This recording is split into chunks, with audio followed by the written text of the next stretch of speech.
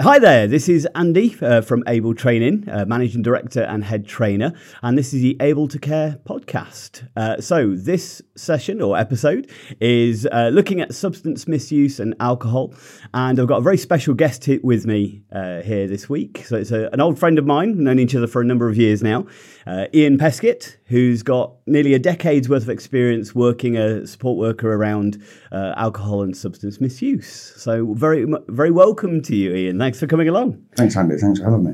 Right. So let's dive into. Obviously, you come from Nottingham, so thank you very much for travelling over today. Yeah, that's cool. So do you want to tell us a bit about your story and just sort of introduce yourself and what brought you into that world? Okay, I'll try and give you the abridged version. My name is Ian. I'm an addict, and I'll get more onto why I use that label later on. Mm-hmm. But about 10 years ago, I went into rehab and I started to learn a little bit about who I was. Mm-hmm. Prior to that, I had ideas about who I was, and I wasn't happy with the results of that. Okay. I'd gone through life feeling insecure, dismissed, unheard, unloved. I felt like I had no confidence or capability in myself, and as a result of that, I found solace in drugs, in simplicity. From the age of 11, I was smoking weed. From the age of 15, I was taking amphetamine. From 16, I was taking heroin. From 26, I was drinking alcohol until I entered rehab at 31 years of age.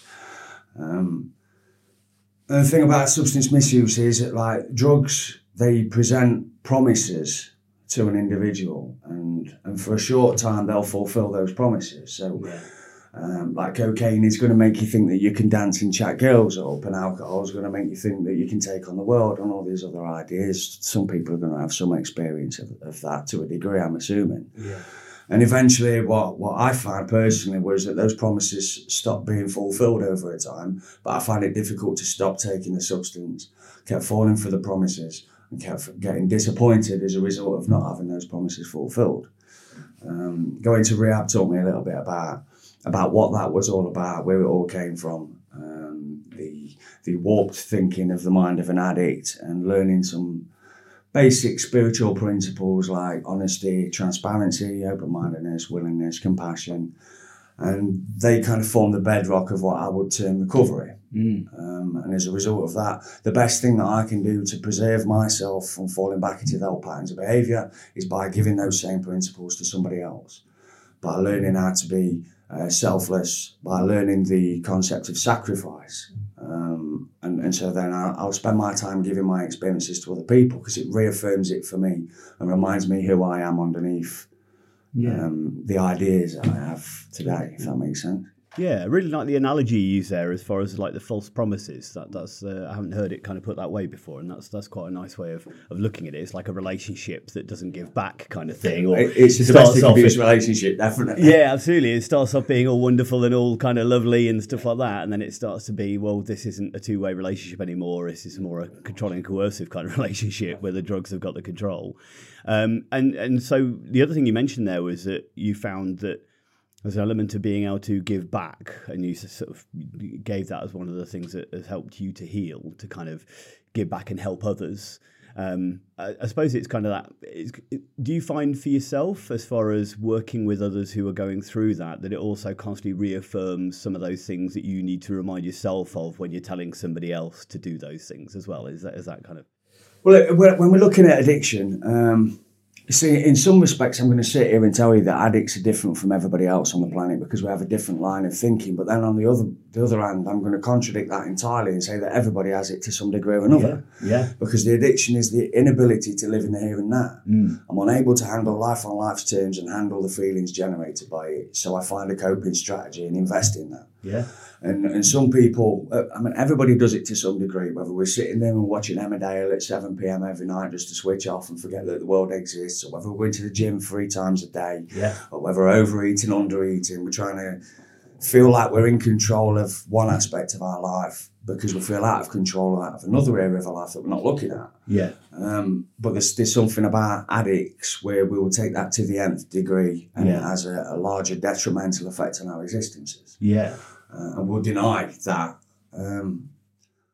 Well, it's a principle I sometimes refer to. I have a kind of a motivation triangle, which is an unmet need stimulates stress, and stress stimulates a strategy.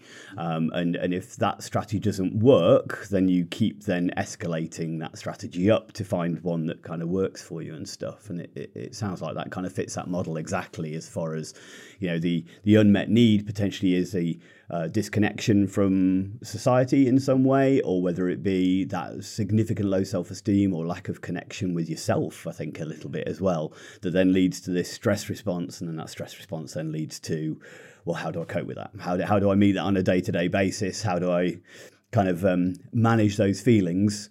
And some people go through, as you say, I think when you say there's a difference, I think we all have the capacity to be addicts to some degree or another. It's just what we get addicted to. And obviously there is different levels of that. But as you say, whether it's watching Emmerdale religiously and falling in down that trap, which is a great example of something bad, I think, but or it'd be Love Island now as well, wouldn't it? You know, that kind of vicarious, well, at least my life's not as bad as that. I always think that's a Jeremy Kyle kind of principle, isn't it? That people kind of get addicted to those kind of shows because at least I'm not as bad as that. But whether it be driving too fast in your car when you're feeling agitated, or whether it be biting your nails, you know, I teach a lot around self-harm behaviours. I think obviously self-harm and addictions kind of go very hand in hand, because you know you are doing something, or there's a point you probably reach, I should imagine, and correct me if I'm wrong on this, where you realise, I know this isn't good for me, but I choose to do it anyway.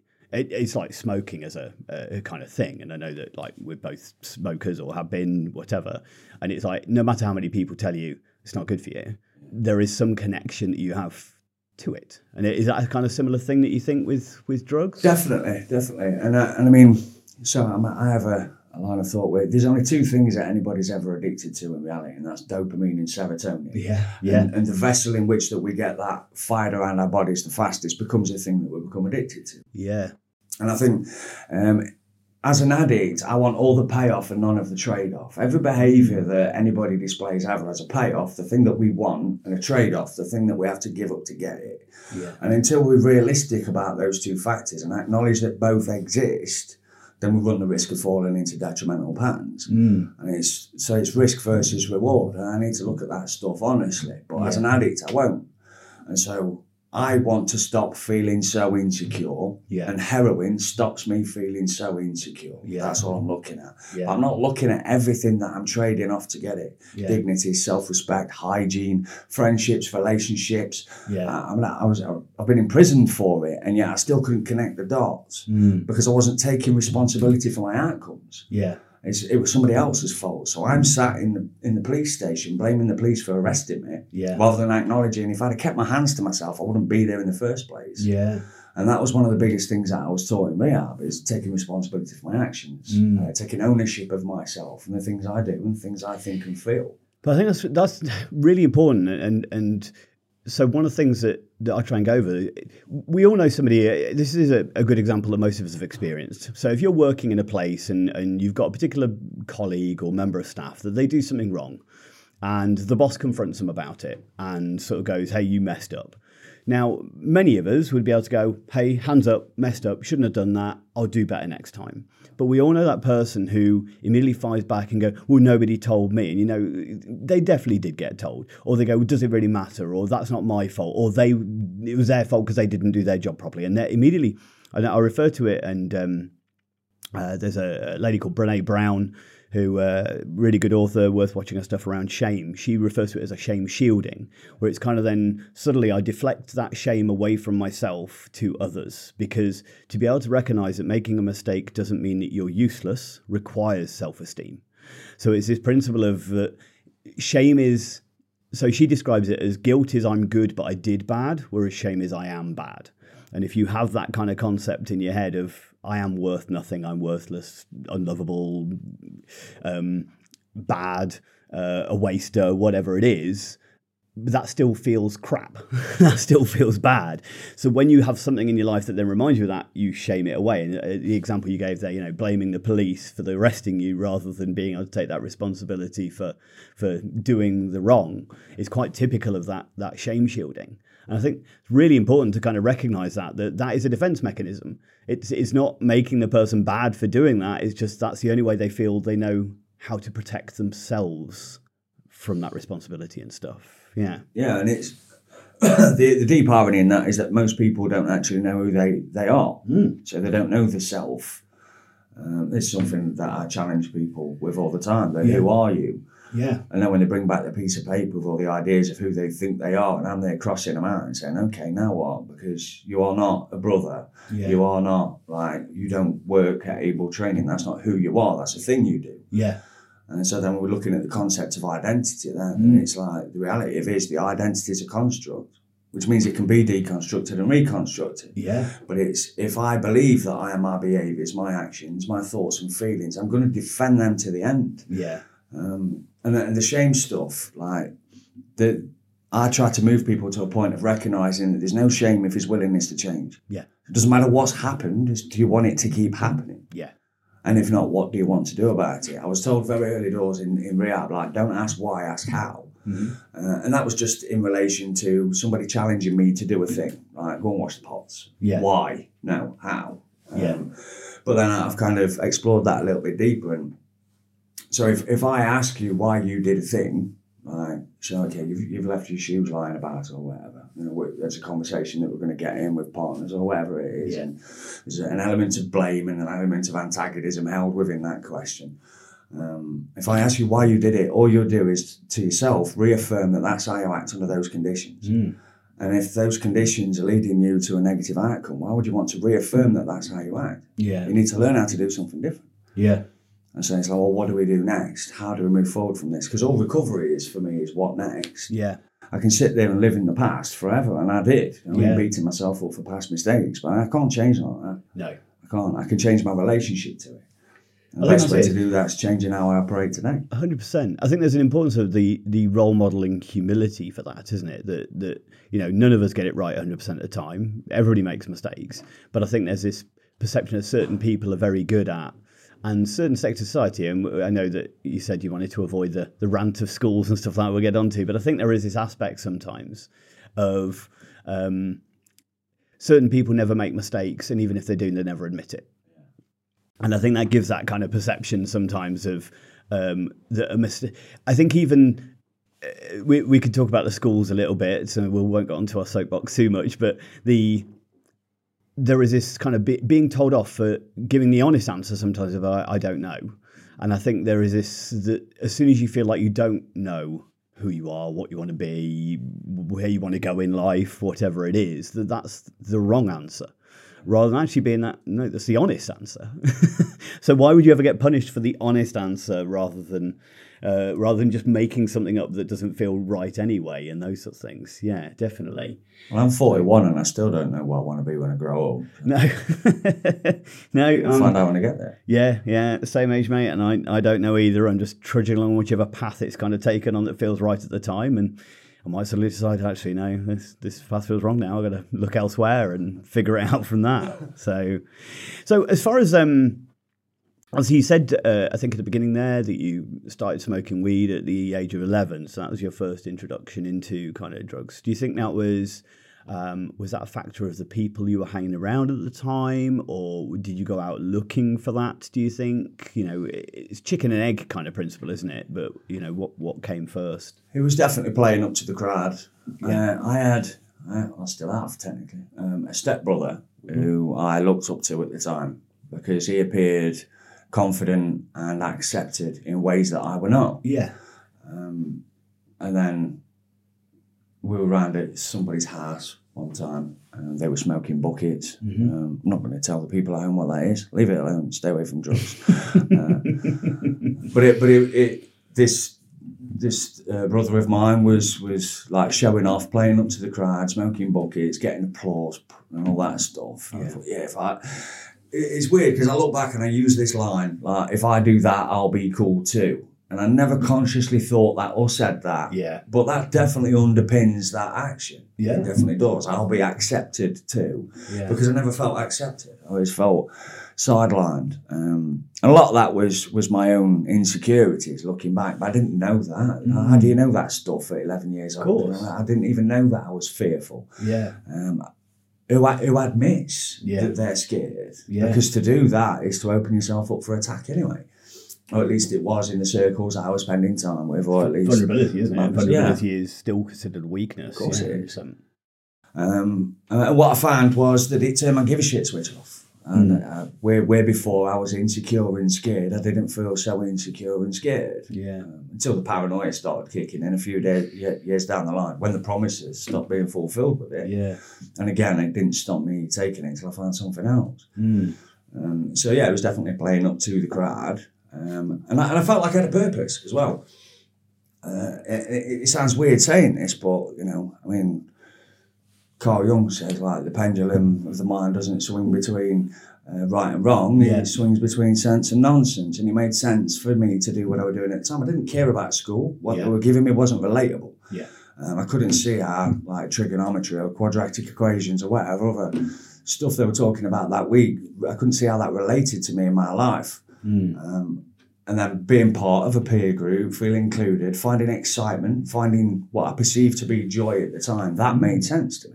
Yeah. And so that's what I did. And then with that, greed and selfishness follow very quickly. And so then I start committing acts which are less than favourable in the eyes of society. And then with that comes police attention.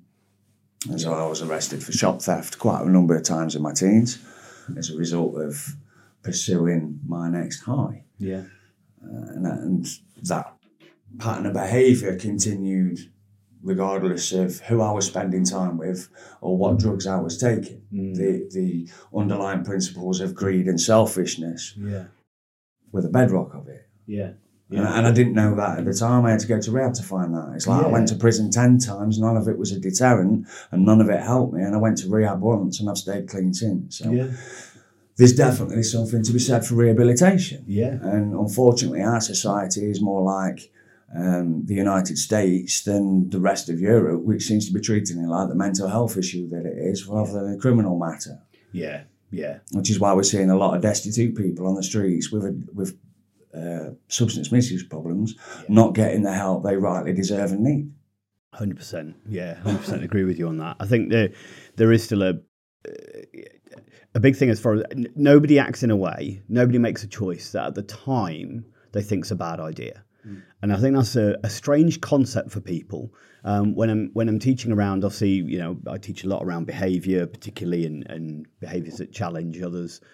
And we make a list, a common thing we start with, we make a list of kind of behaviours that they're finding challenging. And I kind of go, all of those have a benefit. They must have a benefit, otherwise you wouldn't do them. Yeah. You know, and we've all had it occasion where we've, you know, lost our temper and said something we wish we hadn't or whatever. But at that time, it felt like the right choice. Of course. Yeah. You may have immediately gone, oh, I shouldn't have done that. But in that moment, it just felt the right thing.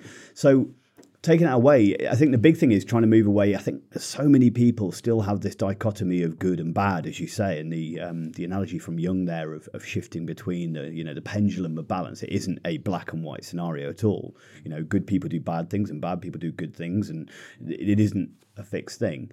And I think there is still that slight stigmatization around drugs and alcohol misuse and stuff like that. That's a case of, therefore they must be bad. And I think even with the homeless situation, I was, you know, I'm sure you're very aware of like Maslow's hierarchy, for instance. You know, if I'm worried about where my next meal is coming from, why would I worry about a job? Yeah. Because I'm too busy focused on the thing that I need right now. And if I can't get that thing right now easily, but I have no self-esteem, I have no secure attachments, well, then how can I get my dopamine release and stuff like that? And just out of interest, have you come across what's called the Rat Park studies? Yes. Yes, yeah. And I think they're a fantastic thing, and more people need to know about that very basic principle. Because I've used similar things, and I'll talk about in a sec, but for those who, you know, listening or watching that aren't familiar, there was an original study that was done that kind of affected people's perceptions of addiction. The original experiment was done with a rat in a kind of secluded cage, and it was given a choice between, I think it was water or cocaine, essentially. And all the rats chose the cocaine over the water and became very, very ill, and many died as a result. So this is suddenly a case of flipping heck. This dopamine release that the rats are getting is more powerful than the basic requirements of life. So that kind of changed people's perception of this isn't once, the first time you choose, but then it's not a choice from then on in kind of thing. But then they changed it where they realised these rats were in understimulated environments, and they did these rat parks that were highly stimulated, lots of colours, lots of levels, high levels of social interaction with other rats and stuff like that. And suddenly the rats who had the choice between the water and the cocaine were drinking the water because they were getting their dopamine from the environment, from their interactions, from the social setting that they were in. And I think that, just as a basic understanding to going, how could we solve the drug problem, isn't about fighting the fires. It's about putting the things in place that cause those fires to happen in the first place. They did a similar thing with knife crime as well. And, I'm willing to be corrected on this if I haven't got it quite right. But I believe there was 3 different cities that looked at their knife crime rates. It was London, Birmingham and Glasgow, I think. And Birmingham and London both increased stop and search. And Glasgow increased funding to community projects. And guess which one had the reduced knife rate? The one that people felt safer. And it's just that if people feel frightened, they're going to carry a weapon. So is being stopped and searched making people feel safer, or actually increasing the fear if there's a poor relationship with a kind of authority and stuff like that? So just to kind of switch it over, what helped you? What do you think made the difference to you? Was there a moment that you realised this is something I want to change? Or was there anybody in your life that kind of made a difference? Or what was it for you? Hope was the initial principle that I needed to tune into, and it was something that I didn't experience until I hit rehab. Right. I had experienced hope in a very shallow sense. Like, I hope my dealer's on, I hope he's got what I want, but not real, genuine, like affirming hope for yourself. Yeah. So like I said at the top of this, I felt very different and very isolated and very separate from humanity at large. And you've touched upon it without exploring the concept of connection when you're talking about the rat park and its connection that underpins, or lack of, that underpins the addiction. And so then there's an element of that society is responsible for in inclusion and exploration, and allowing a safe place for people to explore their issues, but also the onus, I mentioned to you in the car ride on the way here, where there's an onus on me to be understood. I need to be honest and open with you to be able to access whatever support you can offer. If you was to follow the 12 steps format of recovery, you'd end up eventually finding out about the 12 traditions. And personal recovery depends on unity is one of the lines out of it. Okay. And so when I look at my experiences as an addict, people fell into 2 categories. There were tools or obstacles. I never saw humanity. They were either in my way or to be used to be able to facilitate my using. So there's an onus on me to take ownership of that massively. Of course there is, because I'm abusing the people around me. And then there's also the aspect of me that needs to meet these people as equals. Once I learned how to start meeting people as equals, then it was easier for me to facilitate my recovery. But then I also needed the hope that it was possible. And so then I look at the interventions that were made on me throughout my childhood, teens, up until I was 31. And the angle was always coming from a position of shame and superiority. It was. So be that parents, teachers, probation officers, prison officers, the police themselves, whatever, friends, whoever. They're all talking down to me rather than meeting me at my level. And when I hit rehab, people actually spoke to me rather than at me. You know what I mean? And that allowed me to feel included in it. Rather than being told what to do, I was encouraged to join them as they did. And that massively helped.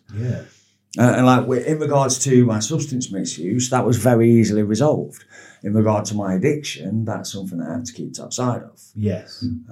Within a week of entering rehab, I'd explored and understood my relationship to substances, drugs and alcohol, but my thinking was still warped. Yeah. My emotional centre was still off key. Yeah. And they're the things that I need to be watchful of, because that's the ideas machine, and not all of the ideas that come out of it are good. Yeah, absolutely. Absolutely. So then I have to learn to be open, honest, transparent. I need to be willing to take on guidance, advice. I need to be of service to others rather than self-serving. They're things that it benefits me to be watchful of. Yeah. I won't pretend that I've mastered that stuff by any stretch. Yeah. I still have selfish moments, but thankfully they don't lead me to the same detrimental places I went 10 years ago. So was rehab something that was kind of enforced off? Was it part of a making amends kind of program, or was it something you chose to get engaged with? I don't quite know if it sits in either of those two camps, if I'm honest. Right, okay.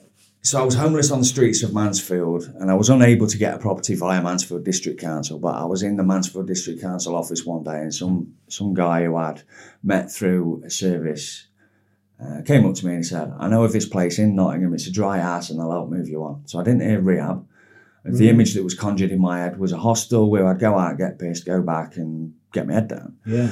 I went to this building and sat in what was called a pre-admissions group. There were a few other people who were going to be attending or at least waiting to access this project. And there were a couple of senior members of the project and the manager of the place at the time, Chris Smith.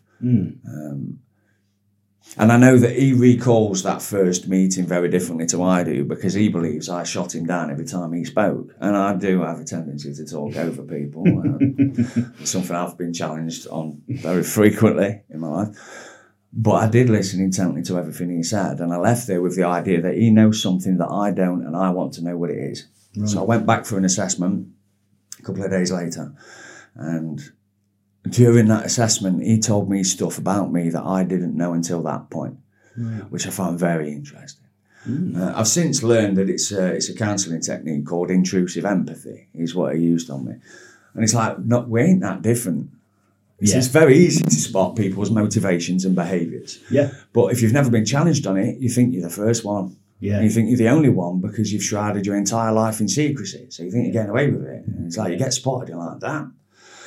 And so you can either be defensive at that point or you can accept the intervention. And Chris Smith had a very, very good way of allowing you to feel safe in his presence. And that formed quite a lot of what I needed to be able to... So it's the non-judged but understood. Yeah, massively.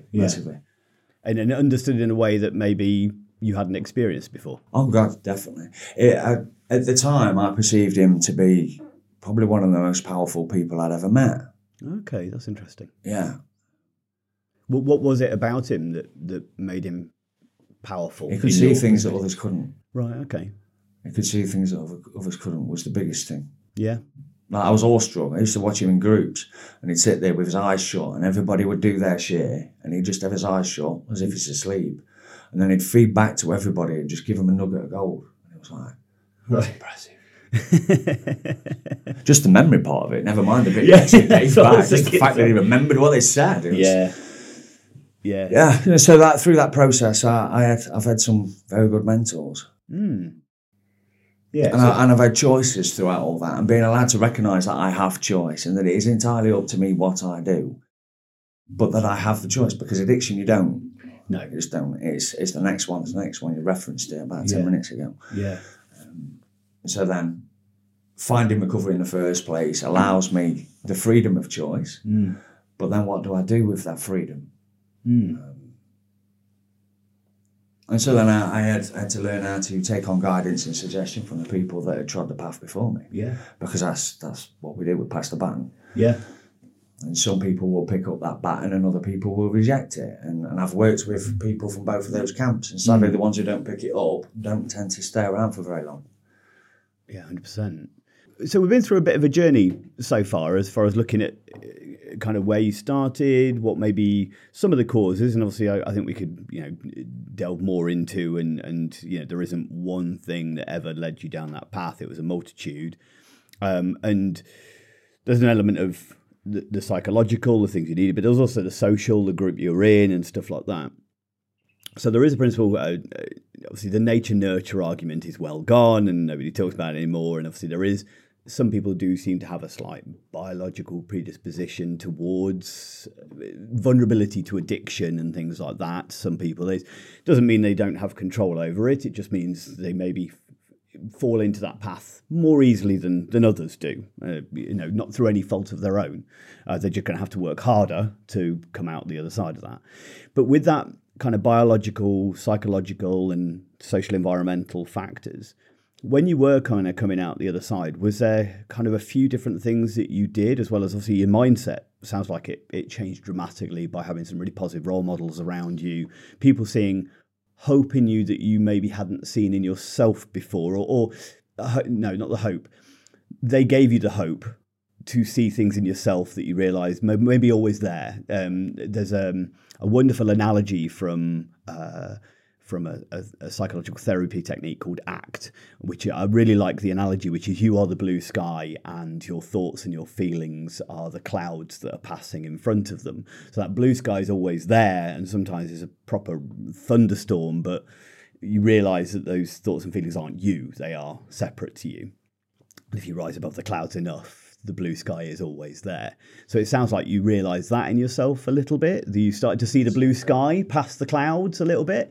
But did you also do things to kind of change? Were there people around you that you think perpetuated the substance misuse that you also sort of separated from slightly? Do you change habits in your behaviour? Yeah. So like I say, I was living in Mansfield before, and this place was in Nottingham. Yeah.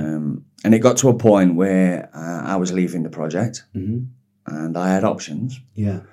I could either tread the path known, or find a new path. Yeah.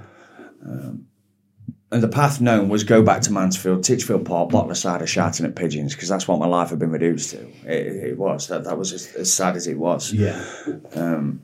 And so the reason I laughed is because I still imagine you shouting at pigeons now. I still shout at pigeons now. I just don't drink cider while I do it. I don't want to change everything. Yeah, I built in a day. I still see you shouting at a pigeon. Yeah, I think that might just be part of your personality, mate.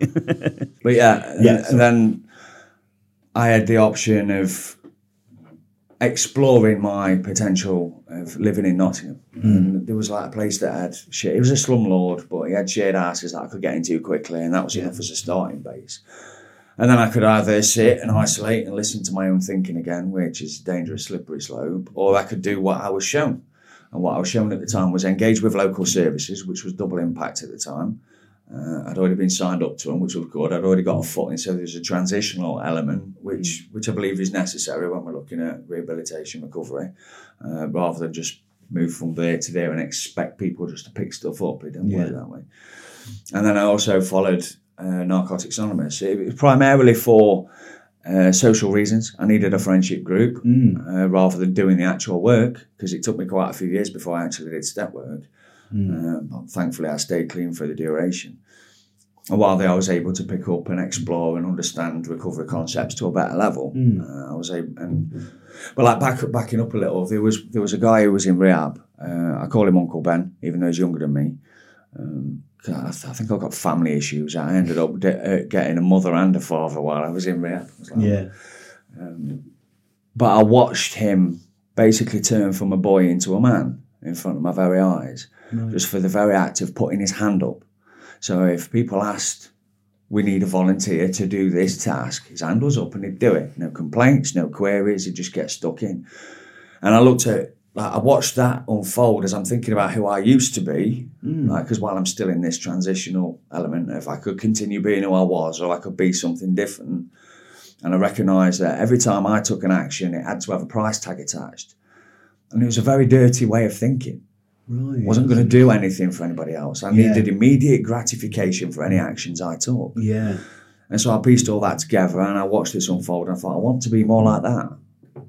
Which that idea I carried through into like local services, where they offered me the opportunity to do health and social care qualification, which was unrelatable to me at the time. I didn't see that there would be any benefit for me. I had no intentions of moving into this line of work.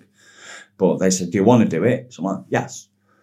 And that then allowed me to move into peer mentoring, which then I was then volunteering, and then an opportunity to volunteer at the rehab came up. And so then this sequence of events unfolded of opportunities that weren't there before, just off the back of me putting my hand up. Yeah. Where before I got to rehab, I had no opportunities. My life was very limited. Yeah. Because it had been reduced to the park bench, bottle of cider, and the sky rise. Yeah. That's interesting. Yeah, I like that kind of principle. It's almost becoming a yes man, but a yes man to the right things. Yeah, yeah. It's before you probably would have said no to those things. And that's really interesting what you said as far as that instant gratification. I think that's significant. The ability to delay gratification. I think for many people they have that as almost what they think is an instinctive skill, like the ability to. It's like I sometimes talk about. I don't know whether you've ever seen what's called the marshmallow test, which they do with kids. So yes. They stick a marshmallow in front of a kid, and one now, two later. Yes, that's exactly it. Yeah. So this you have one now. You can eat it straight away, but if you can wait until I come back, you can then have 2 marshmallows. And what's really interesting about that study, I mean, one, it's always a fun study to watch because the way that some kids manage to delay gratification is amazing, where they'll kind of cheat the system, where they lick it or something like that, or they cover it with a bowl so they can't see it, or they close their eyes and just pretend or whatever. But some kids, the person's not even left the room and they've eaten the marshmallow. And it's like, okay, so why would I wait? I want it now. What's really interesting about that study is, though, they've done it as a longitudinal study. So they looked at the kids who took the marshmallow straight away and no kids who delayed gratification, and looked at their outcomes in later life of what's become of them. And the kids who instantly ate the marshmallows, as you may guess, their outcomes were not as positive, related to how well they did at school, what kind of jobs they got, even success in relationships and things like that. Because I think there is this expectation with something like, if we take school as an example, and where you've got an exam at the end of the year and you're meant to stay motivated to kind of go, you're going to have no marshmallow for the entire year. And in fact, you're not aiming for a marshmallow even at the end of the year, because even when you pass that exam, it's not going to get you a marshmallow. You're actually planning for a marshmallow you're not going to get for nearly 10 years time. And how are many kids who couldn't even wait for the marshmallow until the person left the room meant to be able to aim for those positive outcomes? It's never going to happen. And whether it be down to neurodivergence or if you've got kids with ADHD, for instance, it's not a choice. It is a case of impulse do. I want the marshmallow, take it. Why would I wait? It just doesn't make sense to them anything else because of the difference in the chemicals in their brain and stuff. Now, I think for me, the brain's plasticity means that they shouldn't be given up on. That doesn't mean they never can. It just needs to be understood and then go, well, let's build up that skill. Let's focus on that. Let's change the way that they're taught to kind of go, well, let's make sure we're getting more instant gratification through the work that they do, rather than having to wait and prolong that and expecting, because they can't do that, they're then wrong, which is what then leads to the lower self-esteem and stuff like that. And before we started the podcast, you were talking about schools, which is why we've kind of gone back to it a few times. But I use this kind of metaphor that you've got a room full of different animals, but they're all judged on how well they can climb a tree. And the fish in the corner's going, I'm shit at this. And the elephant's going, I'm not very good either. But they're all comparing themselves against the monkeys and the squirrels and stuff like that seem to be whipping up it and doing amazingly. And they're thinking, well, we must not be good enough, rather than if they put us in the right environment or did things that we enjoyed or in a way that we could approach, we would actually thrive. And yeah, that definitely leads into everything we've been talking about a little bit, doesn't it? Yeah, and I think that's definitely something to be explored by parents, so that the parents can help the child to understand that unfortunately the system is rigged, but that doesn't mean you have to have a bad life. And exploring and identifying passion and purpose at home, so that okay, you've got to go to school, that's the thing, you've got to tick that box, but after school we're going to go off and do the thing you want to do. And then that then ends up creating its own incentive reward scheme, but also helps the child to understand themselves and recognise, well, what is it that I want to do? Because they're going to find it. As soon as they find their passion, it's like, right, crack on. Off you go. That's your life path now. Yeah. Well, the thing is, the challenge with that, isn't it, and maybe this kind of does lead into a little bit in some of the indications you've given about your history. there are some parents who either don't want to do that or they can't do that, either because they're going through similar experiences and challenges themselves through their difficulties. So you've got this kid who's in this system that, I mean, my sister's got 2 young children, and she says she spends most evenings doing the homework for her daughter because it's so advanced that she wouldn't be able to do it on herself. So it's my sister being tested on how good she is at making stuff and geography and stuff like that. But she says, she kind of commented going, there must be parents out there who don't do what I do or can't do what I do, whether through circumstantial factors related to they've got to work or whatever it is due to lower social economic, or whether it be down to them struggling to be able to look after themselves, let alone look after a child as well. So it's kind of, again, there's lots of aspects there of setting up to fail, and maybe there needs to be an earlier kind of detection of, the kid who's not doing their homework. It may not be the kid's fault. It may not be the parent's fault. I'm not saying that. But it could be, so do they need more support? Do they need that extra kind of input within the school itself? Yeah, and unfortunately, because I see what you're saying there, and it's difficult, and unfortunately people will fall through the cracks because there's no provision for it. Yeah. And there definitely should be. Yeah. There definitely should be. It takes a village to raise a child. Yeah, and that's... And we don't have that. We have a lot of isolated islands. We do. That's it. That's how we've developed now as a culture. Massive. It's like most people won't even meet their next door neighbour's gaze when they pass them in the corridor. And it's like, if you can't even achieve that level of connection, what hope is there for us at large? Yeah. Which is kind of a somber note, so we should probably move on from that.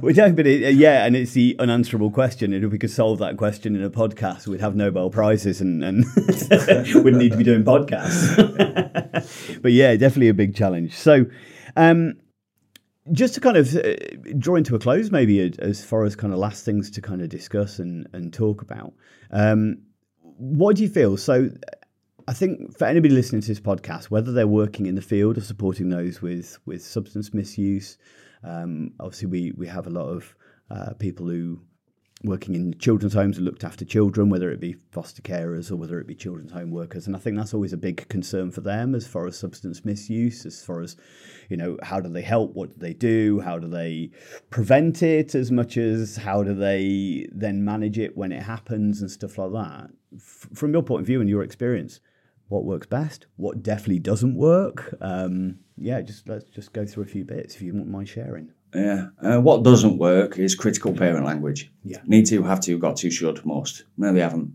And they'll prove that. Yeah. And they'll prove that from a position of rebellion. And they'll do that to their own detriment while witnessing it a lot of the time. I did that myself. I knew that I was tanking myself, but I was going to show them that I ain't got to do what they tell me. So fostering an environment where the child feels safe to talk about whatever it is that they need to without being shamed. I mean, we kind of touched upon that already, but I want to reaffirm that. Because the odds are that they don't want to do the detrimental thing. They just can't see a way out not to do it because their options are limited on that front. Yeah. And so then you hopefully end up being able to engage in open discourse with them. Because I know that while I was being talked at, I wasn't listening to who was doing the talking. I was never going to give them the honest answer. Because, one, I didn't want the action to be taken from me. Yeah. Because if I told you that I wanted to go out robbing and spend the money on drugs, you were definitely going to try and stop me from doing that. Yeah. But then to be able to nip that in the bud in advance, I'm like, how are you feeling? Yeah. Let's get into that stuff. And you know what? Most people aren't going to be able to tell you. You ask anybody how they feel. If I'll witness you and you look like you're not that happy in a moment, the first thing you will say when I ask you how you are is that you're tired. Yeah. Because we immediately want to defend from that question by throwing out that, because that's an easy one. And you know what I mean? And so then we need to get to the point where we can, you know what? I'm sad, I'm frustrated, I'm scared, I'm lonely. Being able to open up about that stuff and not have it thrown back in our faces. Yeah. I think that's so validation. So a lot of the tools that are kind of I promote and stuff is around, feelings being validated. So whether it be around and the closest I can kind of gauge is kind of the self-harm kind of thing is just the unconditional positive regard. You are valued for who you are, not for what you do. What you do is separate from yourself. So if that's something you have to do to cope with life at the moment, then that's what you have to do. And I don't judge you for that. who am I to, if it was different circumstances, it could be me. Yeah. But I like you as you. You are worthwhile. And I think that's that starting point, isn't it? That you build that sense of attachment and trust with that particular individual that, I sometimes trust is that fundamental, isn't it? Why would I listen or accept criticism or any feedback from somebody I don't like and don't trust? Or respect. 100%, absolutely. So you've got to that's got to be the foundation, hasn't it? Building attachment, building connection, building that kind of trust.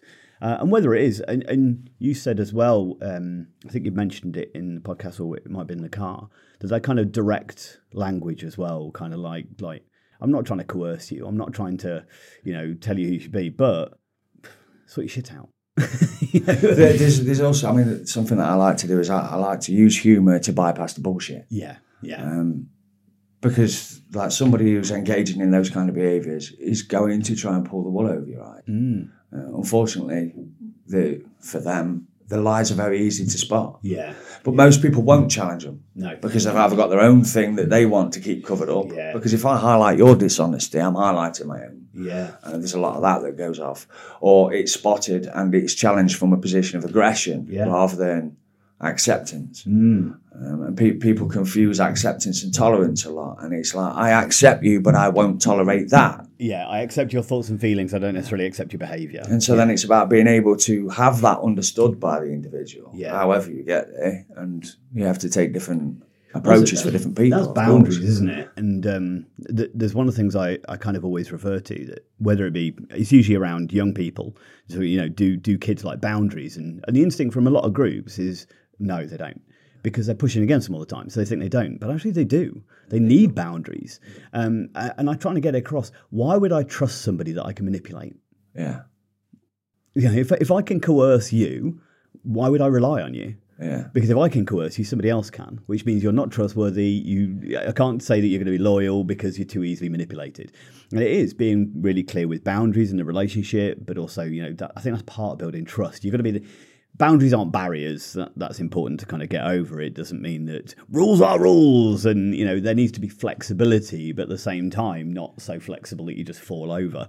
There needs to be an element of consistency as well. That's definitely something that I've strived for, mostly achieve in my line of work. Some things have happened that have prevented me from being able to do that, but it was definitely something that I fought for fiercely when I was working in Studio Hours, because like the individual has felt let down a lot of the time, whether that's because of their actions or because they actually were let down by a service system or person. That doesn't matter. It's the feeling that they're left with, and so they need to feel like that doesn't exist now for any progression to happen. And boundaries as well as structure as well. And we used to see this at Studio House when it came to Christmas time. We had 2 weeks where it was lone working. So we didn't have full structure. Yeah. And so we'd do a group each time and say, right, well, what groups do you want to keep in place? We'll make sure they're facilitated over the holidays. Of course, they're going to say none. Yeah. And we tried that one year and it didn't work. Yeah, it was chaos. Right. And it's like, these are grown adults. These ain't kids. Yeah. These are people who've had jobs and stuff. Yeah. And yet still, without that structure, without those boundaries in place, they devolve into chaos. Is it routine and predictability is so underestimated. I think I find it like even with lockdown and stuff. I had some friends who were like, "Oh, I'm still in my pajamas," and it was like midday and stuff like, "Oh, what are you doing? Get up, get on, treat it like a normal day," because it's so easy to go into that path of just going, "Oh, I'll let it," and you got to kind of, as soon as you start going or losing that habit, I think it can lead into darker places if you're not careful. You got to kind of, and it's easier if, again, whether it be school, a lot of parents do this in school holidays as well, where it's a case of like, we've got this structured routine, clear, boundaried and stuff all through the year, and then when it comes to that 6 weeks where someone just go, do what you want. Yeah. And then when it comes to then school time again in September, right, back to routine. Yeah. And how are you expecting some kid who's now been doing nothing, getting up whenever, there's no sleep pattern there, circadian rhythms are out of the window, suddenly then going and go back to what you were? Well, they're going to be a mardy little thing for the first few weeks of school because their routine's all blown out of whack and stuff like that. And I get frustrated with that because it's fine. I get it. This is when I'm teaching around ADHD. ADHD kids need routine. They'll fight against it tooth and nail, but they need it to feel safe, to be able to cope with life more easily and stuff like that. But then parents take that time off. It's like, delay it by an hour, fine. Like, they can have a lie-in. It's holidays. But if they usually have an order of what they do, continue that order. You know, keep that little bit of structure and routine there. Build those neuron pathways of this is just what I do. Because suddenly if that's something I don't need to think about anymore, when I've got this 1,000 million ideas running through my head, then that means I've only got those, not about all the other stuff I've just got to do that's mundane on top of that and stuff like that. So. I mean, there was something that I needed to recognise personally when like moving into this field of work is there's things that I have to do to get to do the things I want to do, and recognising that those are connected. And learning how to take responsibility for myself helped with that, because when I start to take responsibility for myself, I recognise causality. One thing leading into another, because life was just a bunch of unrelated events for me prior to that. I didn't recognise cause and effect. I didn't witness that. But it's like if I want to sit there and explore issues with a key word key and foster an intimate relationship where we can like set some good groundwork for them to be able to facilitate their own recovery, and I witness the sparkle in their eyes as they start to get hope and watch the magic happen, I've got to be willing to write it up. I hate writing. I do. But it's being able to tie that stuff together and then balance it on the scales. And it's like, does my action or this idea or these behaviours, do they take more than they give? If they take more than they give, I don't do them. If they give more than they take, but I've got to accept that they take from me. The action that feeds me will also deplete me. That's a nice way of looking at it. Well, some real truth bombs in there. I can't drop this mic, it's on a stand. So to obviously we've been on a journey. I think we've kind of gone through an awful lot of stuff within there.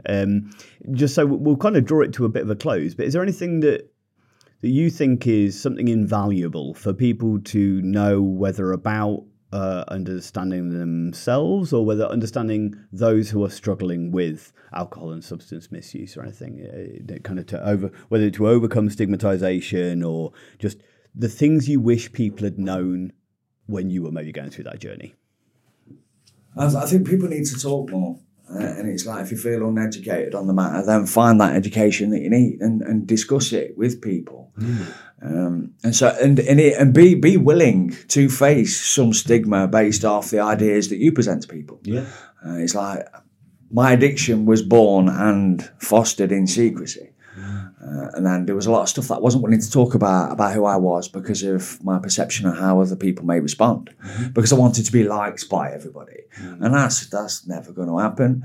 I was asked when I started volunteering at Studio Arts, do you want to be liked or respected? And obviously I wanted both because I'm an addict. But when I pondered that question, I thought I want to be respected. And to be liked, I need to be what you want from me. To be respected, I just need to be me. And so, like the first time that I say the thing that is a little bit silly or whatever, I might face a bit of ridicule or whatever. But the more that we talk about this stuff, the less sensitive people are to the issue. And the more we can actually get into the point of it, which is that we're all human. We've all got daft ideas. We all need a crutch from time to time, and we all need support. And the sooner that we get to that point, the better, rather than everybody thinking that they can man their own ship until they tank it, because that's what people are doing. You see, everybody's doing it.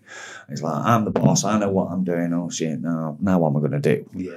And then starting again, and like I said before, it's like that no man is an island stuff. And so we just need to talk more with each other and be willing to be ridiculed and be willing to have our ideas challenged and be willing to listen to those challenges and think, well, okay, maybe there's something in that, rather than defending the old tired ideas that we hold. Because none of us have got a clue. In reality, we're all making it all up as we go. Absolutely. It's like we talk about where addiction comes from, and it's like, I have a mini universe inside my brain with all its little pathways and networks and stuff. And you can say that addiction comes from this and from that. And all we've found is a workable formula. It doesn't actually answer the question. No. We don't actually know. So all we need to do is find a workable formula. And it's like, as simple as the simpler that is, the better in reality. Like if you was to do 12 steps, you can do 12 steps and you can sum it up in 6 words. Trust God, clean house, help others. And if you follow that format, your life will get better. And because the more complicated we make it, the harder it is to execute. 100%. Yeah, that's great, man. Thank you very much. Yeah, I think we've gone through some good points there. Hopefully people find that useful to kind of open up the Discord, you say, even just to ask the questions and to look at it from a different point of view. So thank you very much for coming down today. It's really appreciated. Yeah, the long journey from Nottingham. But maybe we'll have you back another time and do another session of it if you enjoy it. Yeah, that'd be great. So thank you very much. And best. Thanks. Bye.